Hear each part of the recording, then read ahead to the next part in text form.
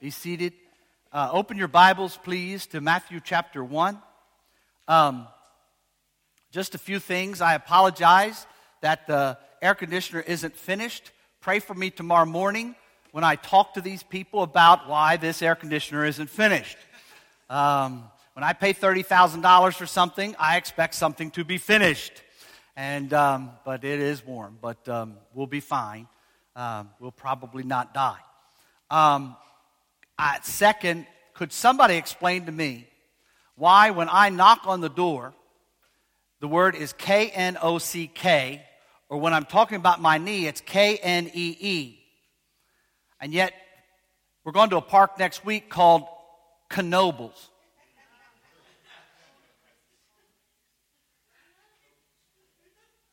What gives them the right to make me use K at the beginning of their name?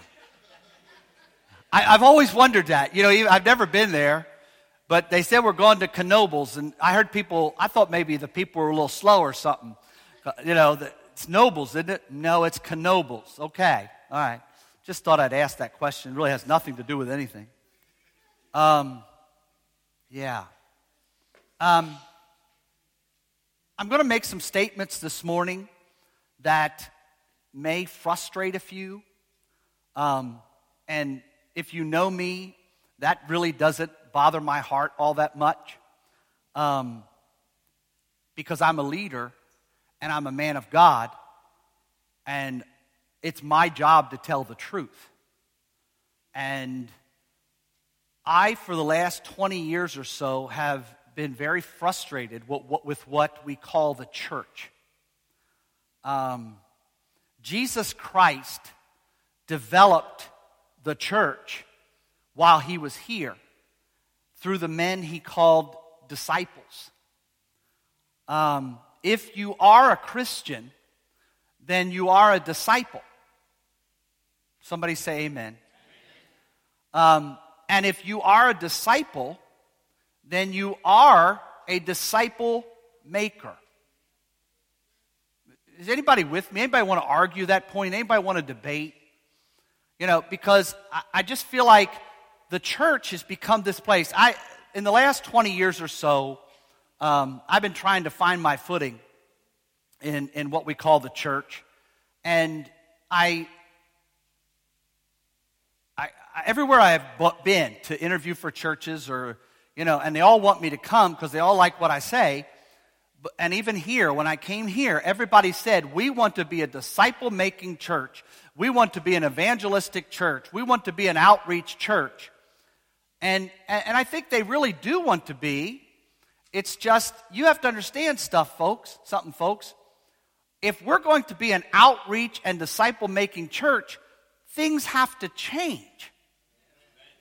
And that's when people go, whoa, whoa, whoa, whoa. Whoa, whoa, whoa. We called you here to make us an evangelistic, disciple-making church, but we don't want nothing to change. Seriously? And can I say something? About 99.9% of the people around me that call themselves Christians have never made a disciple.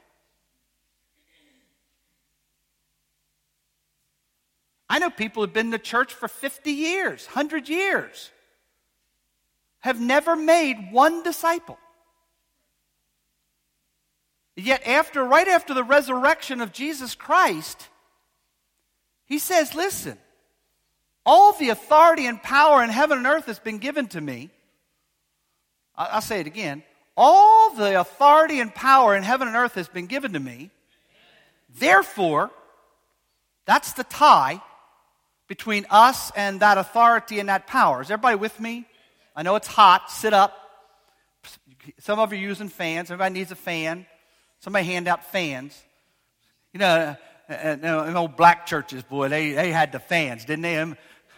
And women could do them fans now. You know. And it was like air conditioning in the place, you know. But you got to hear this, guys. He doesn't say, go to church.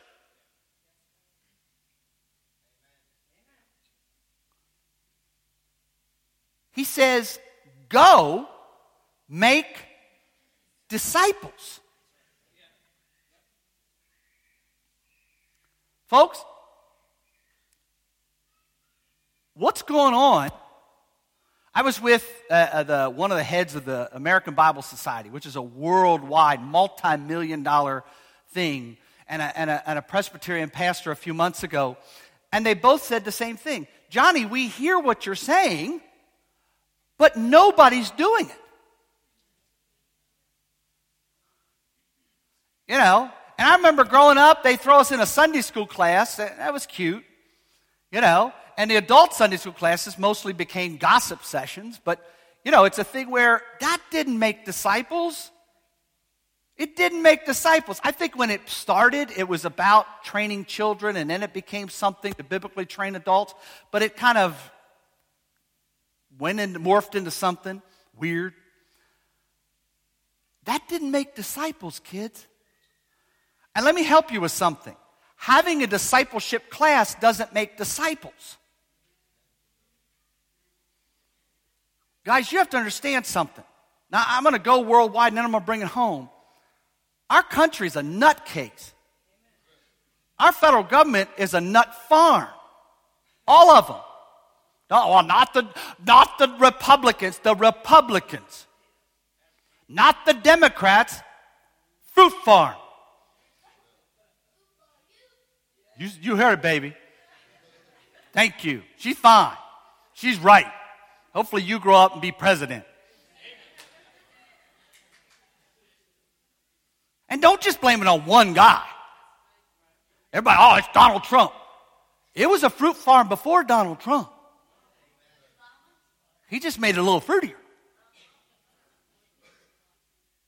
Hear what I'm saying, guys? Then there's Harrisburg.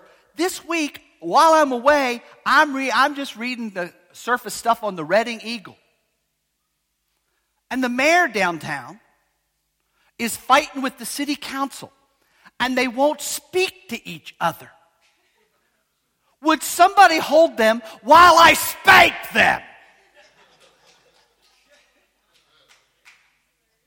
And I'm serious. I could probably spank them on my own, but seriously. Folks, the problem, though, is not the federal government. The problem, though, is not the state government. The problem, though, is not that city council and the mayor are acting like 2-year-olds in a sandbox and can't speak to each other. The problem is us.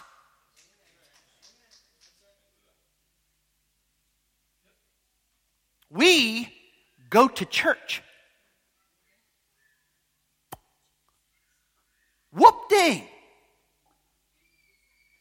Seriously. People are like, well, I go to church. Anybody know my answer to that? So does the devil. Well, I give money. So does the devil. Believe me, I've had people on my boards before, and they were the devil. They didn't like me, and honestly, I didn't like them all that much either. Oh, you're not supposed to say that. Nah. I still loved them. I'll die for them. I didn't like them. You with me? Go make disciples. Go up the verse right before 18. I want you to see something. We're going to keep reading this verse every Sunday till we get it. Huh? Chapter 28, Matthew 28. I'm sorry, I apologize. Keep your finger in Matthew 1, though. That's our actual chapter. I'm sorry. You have to understand how I think. Nobody actually does, because I don't even understand how I think. But look at verse 16 of what we read at the beginning. They worship God. Verse 16 or 17, which I can't remember. But some doubted. Now, I want you to hear that. Because you know why people doubted? Because Jesus works in and through human beings. And let me help you with something. I don't care how great a Christian you think you are, there are going to come times when there are some doubts. Don't you let the devil tell, oh, you're not a good Christian because you doubt. Even the original disciples doubted. Stop it. Stop it. Now you move into the authority thing, you move into the power thing, and you go make disciples. You don't go build churches, you don't go fill auditoriums, you make disciples. A couple of years ago, a man named Bill Hybels, who was kind of the original guru of the mega church movement, okay, out of a place called Willow Creek.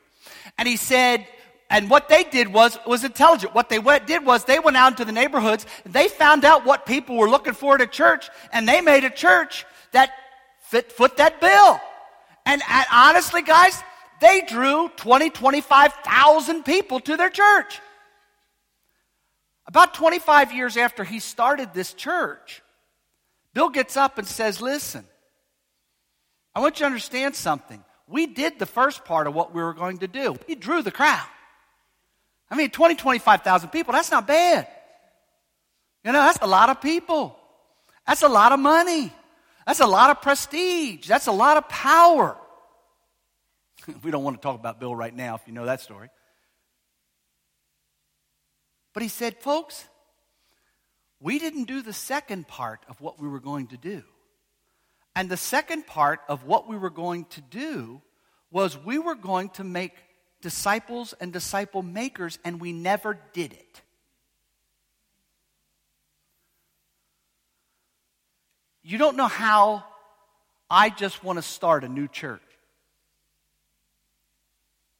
Because we've been talking about this discipleship stuff for the whole 10 years I've been here. And I'm not so sure we want to do it. Are you listening to me?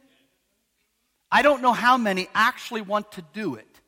Because there's a little bit of difference between talking about it and doing it. And I want to talk to you about the doubt thing. If you think you can't, that's okay, because even the original disciples thought they couldn't. Are you with me? But by the power of God, the authority of God, they went out to make disciples, and they changed the world. 10 of them. 10 of them. 10 of them.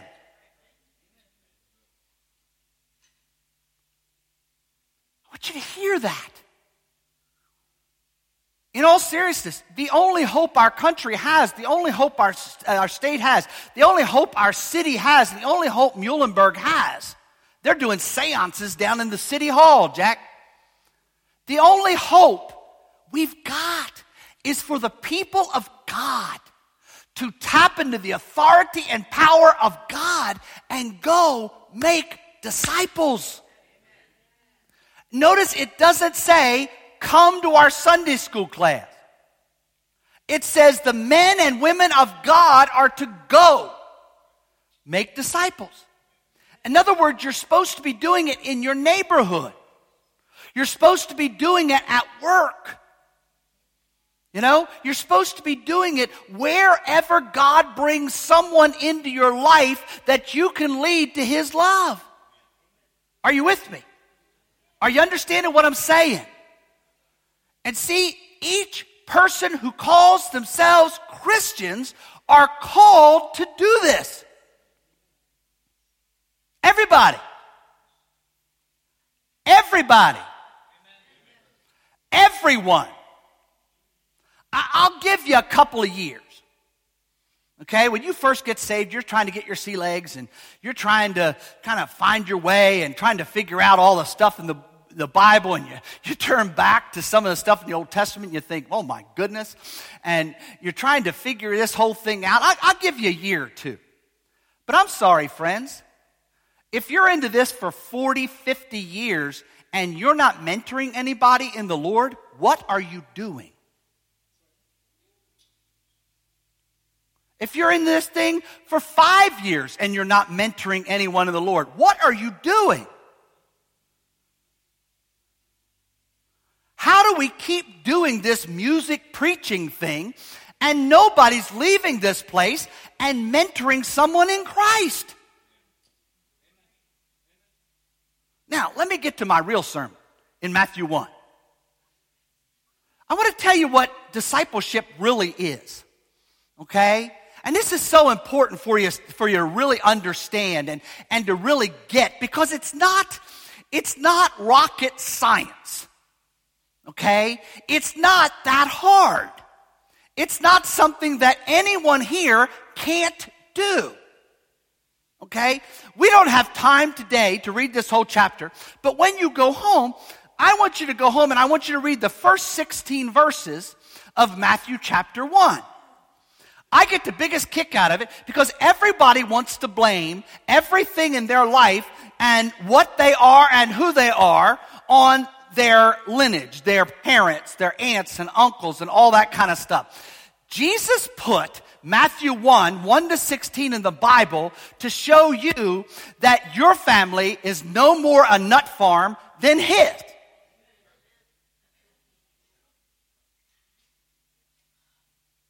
I mean, he comes from a line of deceivers, liars, prostitutes, adulterers, murderers, and pretty much whatever you can put in there. No, I'm serious. Look at it. Look it up. Look these people up. You know, it's time for us to say, you know what? My mama or dad or aunt and uncle or whoever was this. I'm not going to be that. I'm breaking that cycle. I'm going to be the man or woman I was created to be. Are you hearing me? You know, I mean, and the church has become so soft, and we're so compassionate, and we're so sympathetic, and we understand. Stop. Stop. Quit doing that to yourself. If your mama was a nut, doesn't mean you got to be a nut. If your father was a whatever, doesn't mean you got to be that.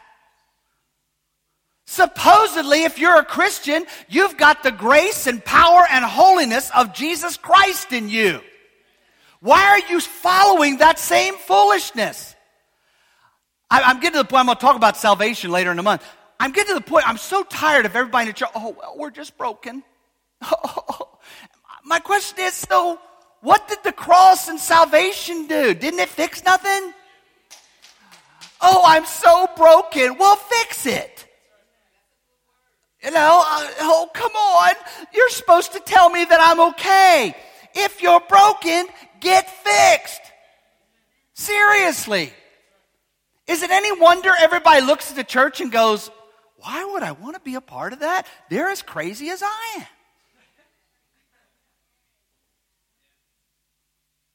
Seriously. But Jesus comes from this. I never forget, I do a thing called a life plan. And the guy who did my original life plan, one of the things you do is you lay out all the major events and stuff that has happened to you and in your family and all the stuff that can really impact you and affect you.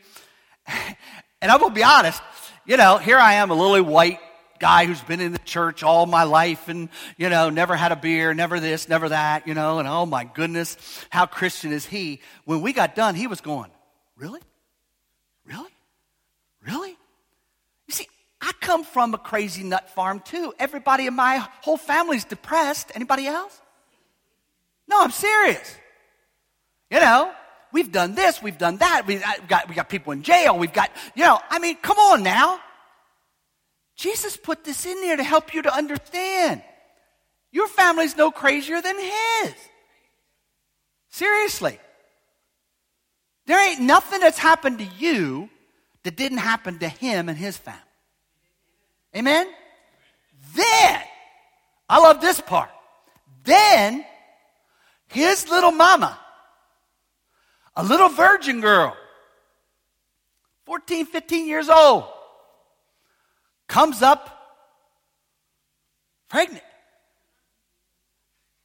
Now, can you imagine this poor little girl going to her fiancé and sitting down with his parents and the pastor and saying, well, you have to understand, the father of this baby is God.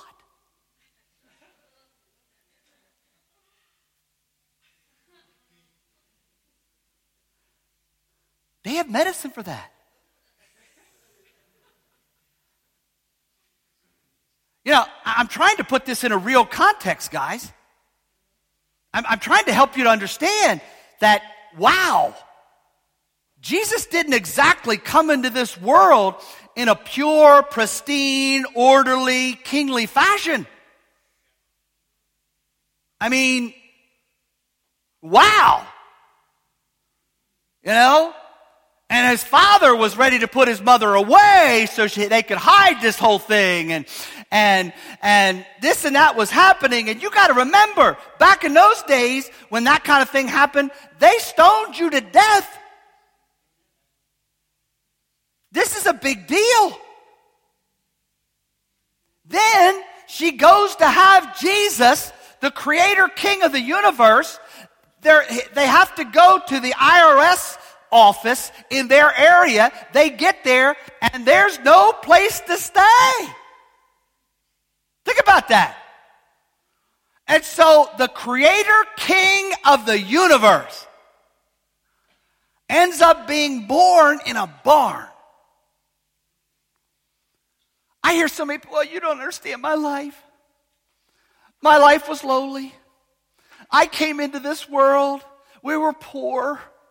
We had nothing.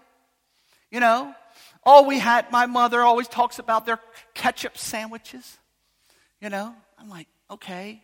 You know, well, we got an orange. My father always says, we got an orange for Christmas and we were thankful. Well, that's good. That's good. Okay. I've got that one like every Christmas for 60 years, you know. I hear you. I'm not making fun of it, I guess. You know. No one has been born into a more raucous and lowly situation than Jesus Christ himself.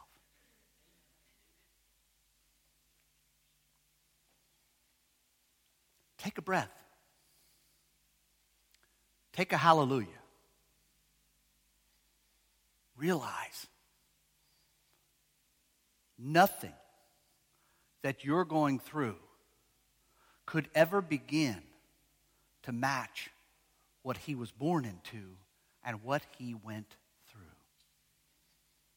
Amen? I think that's important because you need to understand something. You're not going to disciple people that have been Christians in the church and gone to seminary for the last 50 years. If you're going to make disciples, you're going to make disciples that feel like they've been born in a barn. You're going to make disciples out of people who feel like they got no past, they got no present, and they feel like they got no future. They feel like they've got no hope.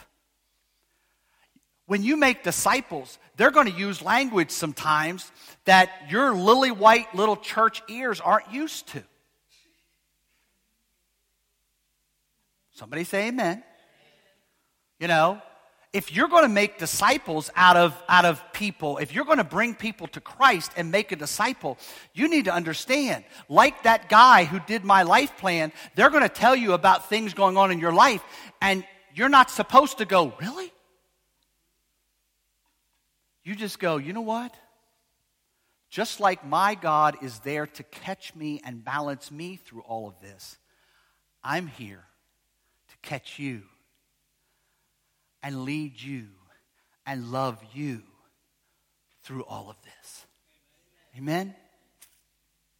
But then look at verse 17. Go ahead, look at verse 17. Ain't that a weird verse? But isn't that kind of cool?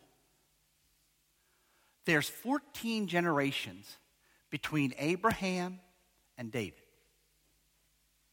And then there's 14 generations between David and what they called the Babylonian captivity.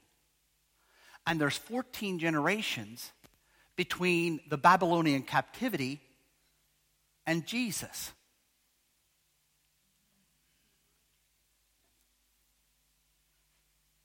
In the middle of all that craziness, you think there might have been a plan?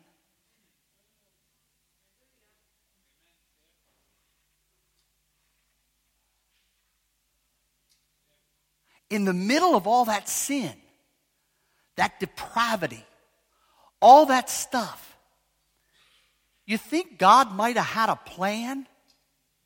Amen?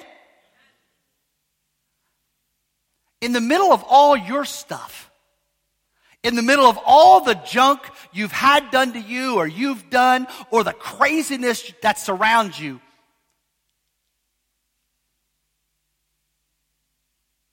you think there might be a plan? Huh? Isn't that cool? In the middle of it all. When things get crazy and the waves start to head up over your head and all the stuff that's happening and all the junk and it seems overwhelming, look down and read this little verse and go, even though I have no ability to handle or conquer any of this, my God has a plan. Are you with me? Anybody get excited?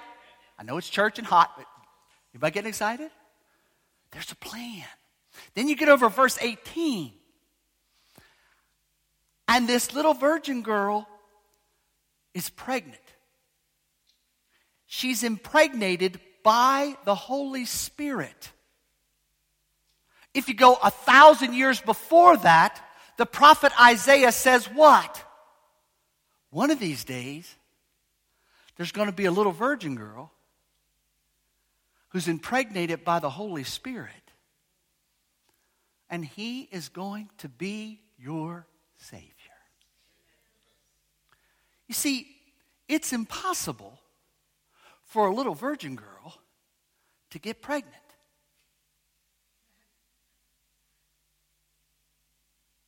Anybody with me?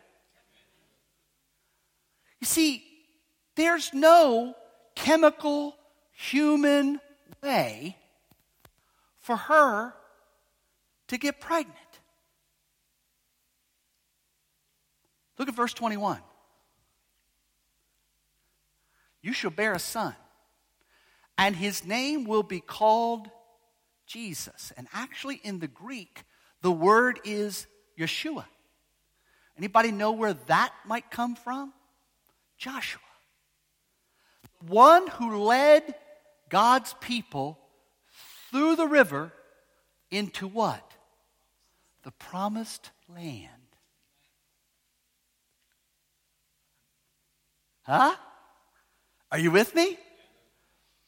Oh, but I feel like it's impossible for me to go make a disciple out of a lost, hurting person. Let me remind you, it's impossible for a little virgin girl to be impregnated.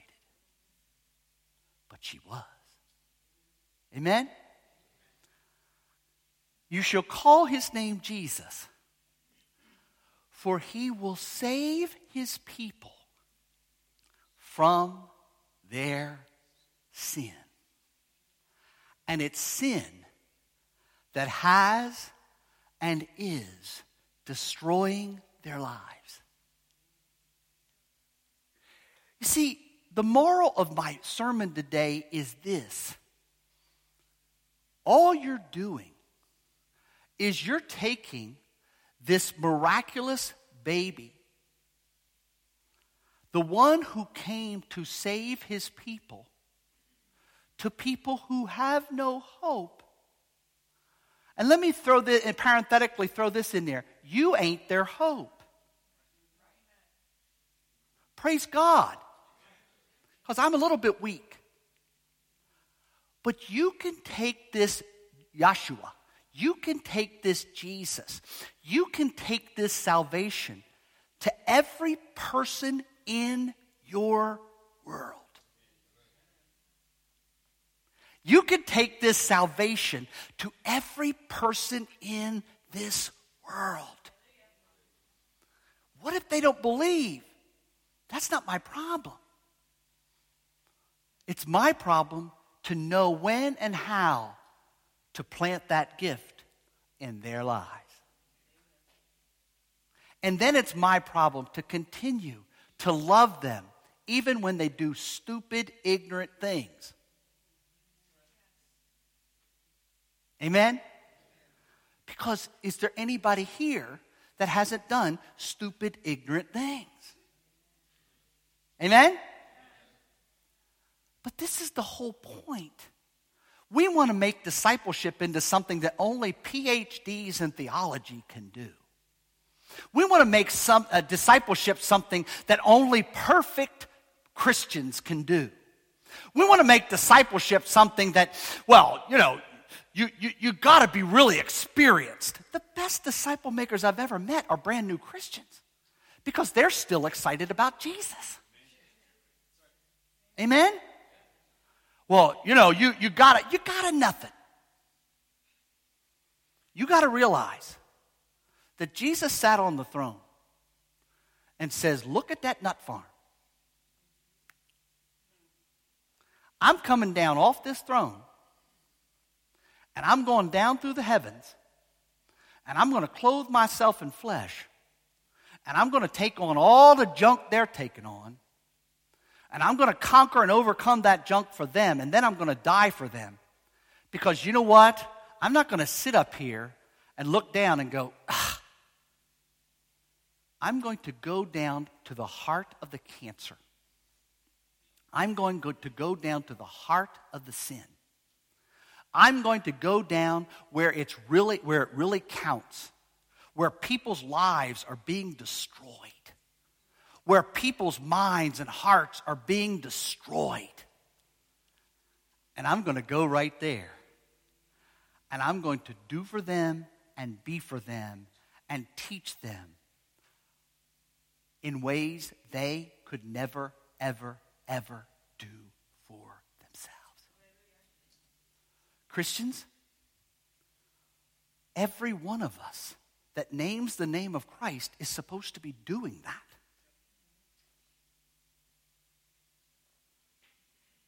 Everyone. Oh, but I'm too busy. Get unbusy. Well, I got stuff in my life. Let me help you with something. If you're waiting till all the stuff is out of your life before you do this, you're going to be sitting at judgment going, I was waiting for the stuff. And Jesus is going to say, did you ever read my book? Did you ever see the stuff I was dealing with while I was there? The stuff don't go away. The stuff is just part of this sinful world. Well, I'm waiting till I have a theology degree. What? No. You have to understand, just like Jesus, we need to get out of this church. We need to get off of our little white thrones. We need to stop looking down at people. And we need to say, listen, I'm going to take the same love and the same grace and the same word and the same salvation to the nut farm around me. You probably don't want to call them a nut farm. Just kind of got it in the back of your head. Could you imagine if everybody here this week prayed and said, God, just give me one person to tell about your love.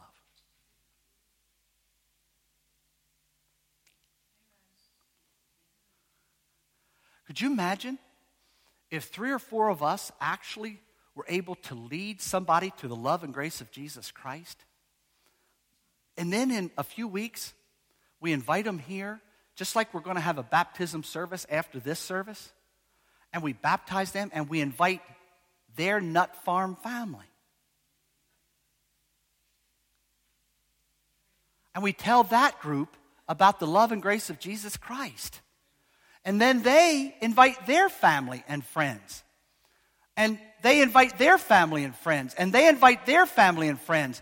And we're able to tell more and more and more people about the love and grace. And we don't make it complex. They don't need to know the Roman road to be able to introduce somebody to Jesus. They just need to go out there and say, you want some hope? Come get Jesus. It ain't hard. It's not hard. And just like that little virgin girl getting pregnant, it ain't hard for you to do either. It's just that Satan has put this cloud and this wall in your mind and your heart and has made you think, and the longer it's there, the more of a problem it is. Please, I beg you, this week, go out of this place and say, I'm going to begin making disciples.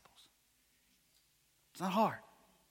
You don't have to go through some complex plan or bring them to some complex church. Just tell them how much Jesus loves them. Tell them he's got a plan no matter how crazy their life may seem. And the bottom line is, he's already done everything that's necessary. All they need to do is ask him into their lives. Amen? We're going to have a prayer time because I want to pray about this, guys. This is nothing short of spiritual warfare. The reason we don't introduce people to Jesus is because Satan's winning in our minds.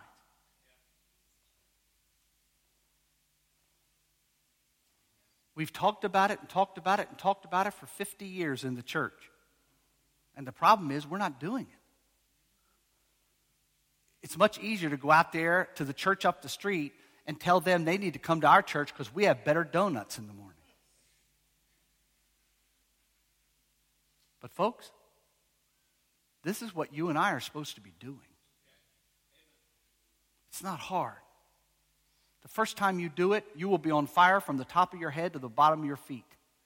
But the first time you're able to lead somebody to the love and grace of Jesus Christ, it'll be the greatest experience you've ever had in your life. Amen? Let's pray. Somebody needed to be anointed for Tammy's brother, I think, right? Well, somebody go get her. I guess. When she comes in, I'll anoint her. Let's stand. But I want you to take a moment. And I want you to begin praying for your neighbors.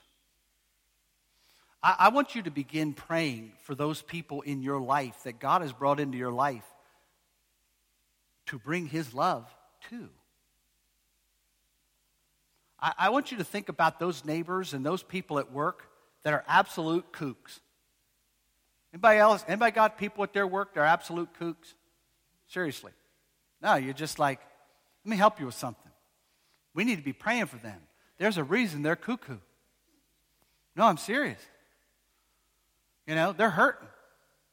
They don't know any better. They don't know how to get out of the mess they're in. You know? Folks, we're supposed to bring them hope. Is anybody with me? We're supposed to bring them hope. We're supposed to bring them love. We're supposed to bring them salvation. We're supposed to guide them to become the people they were created to be in the first place. That's what we call discipleship. And every Christian is supposed to be doing it. Not talking about it, not even praying about it, doing it. Amen? You listen, if you don't want to hear about this, you need to go to another church. Because you're going to hear about this every Sunday for the next 2 years at least. Because I am going to train you. I am going to equip you. I am going to prepare you to go make disciples.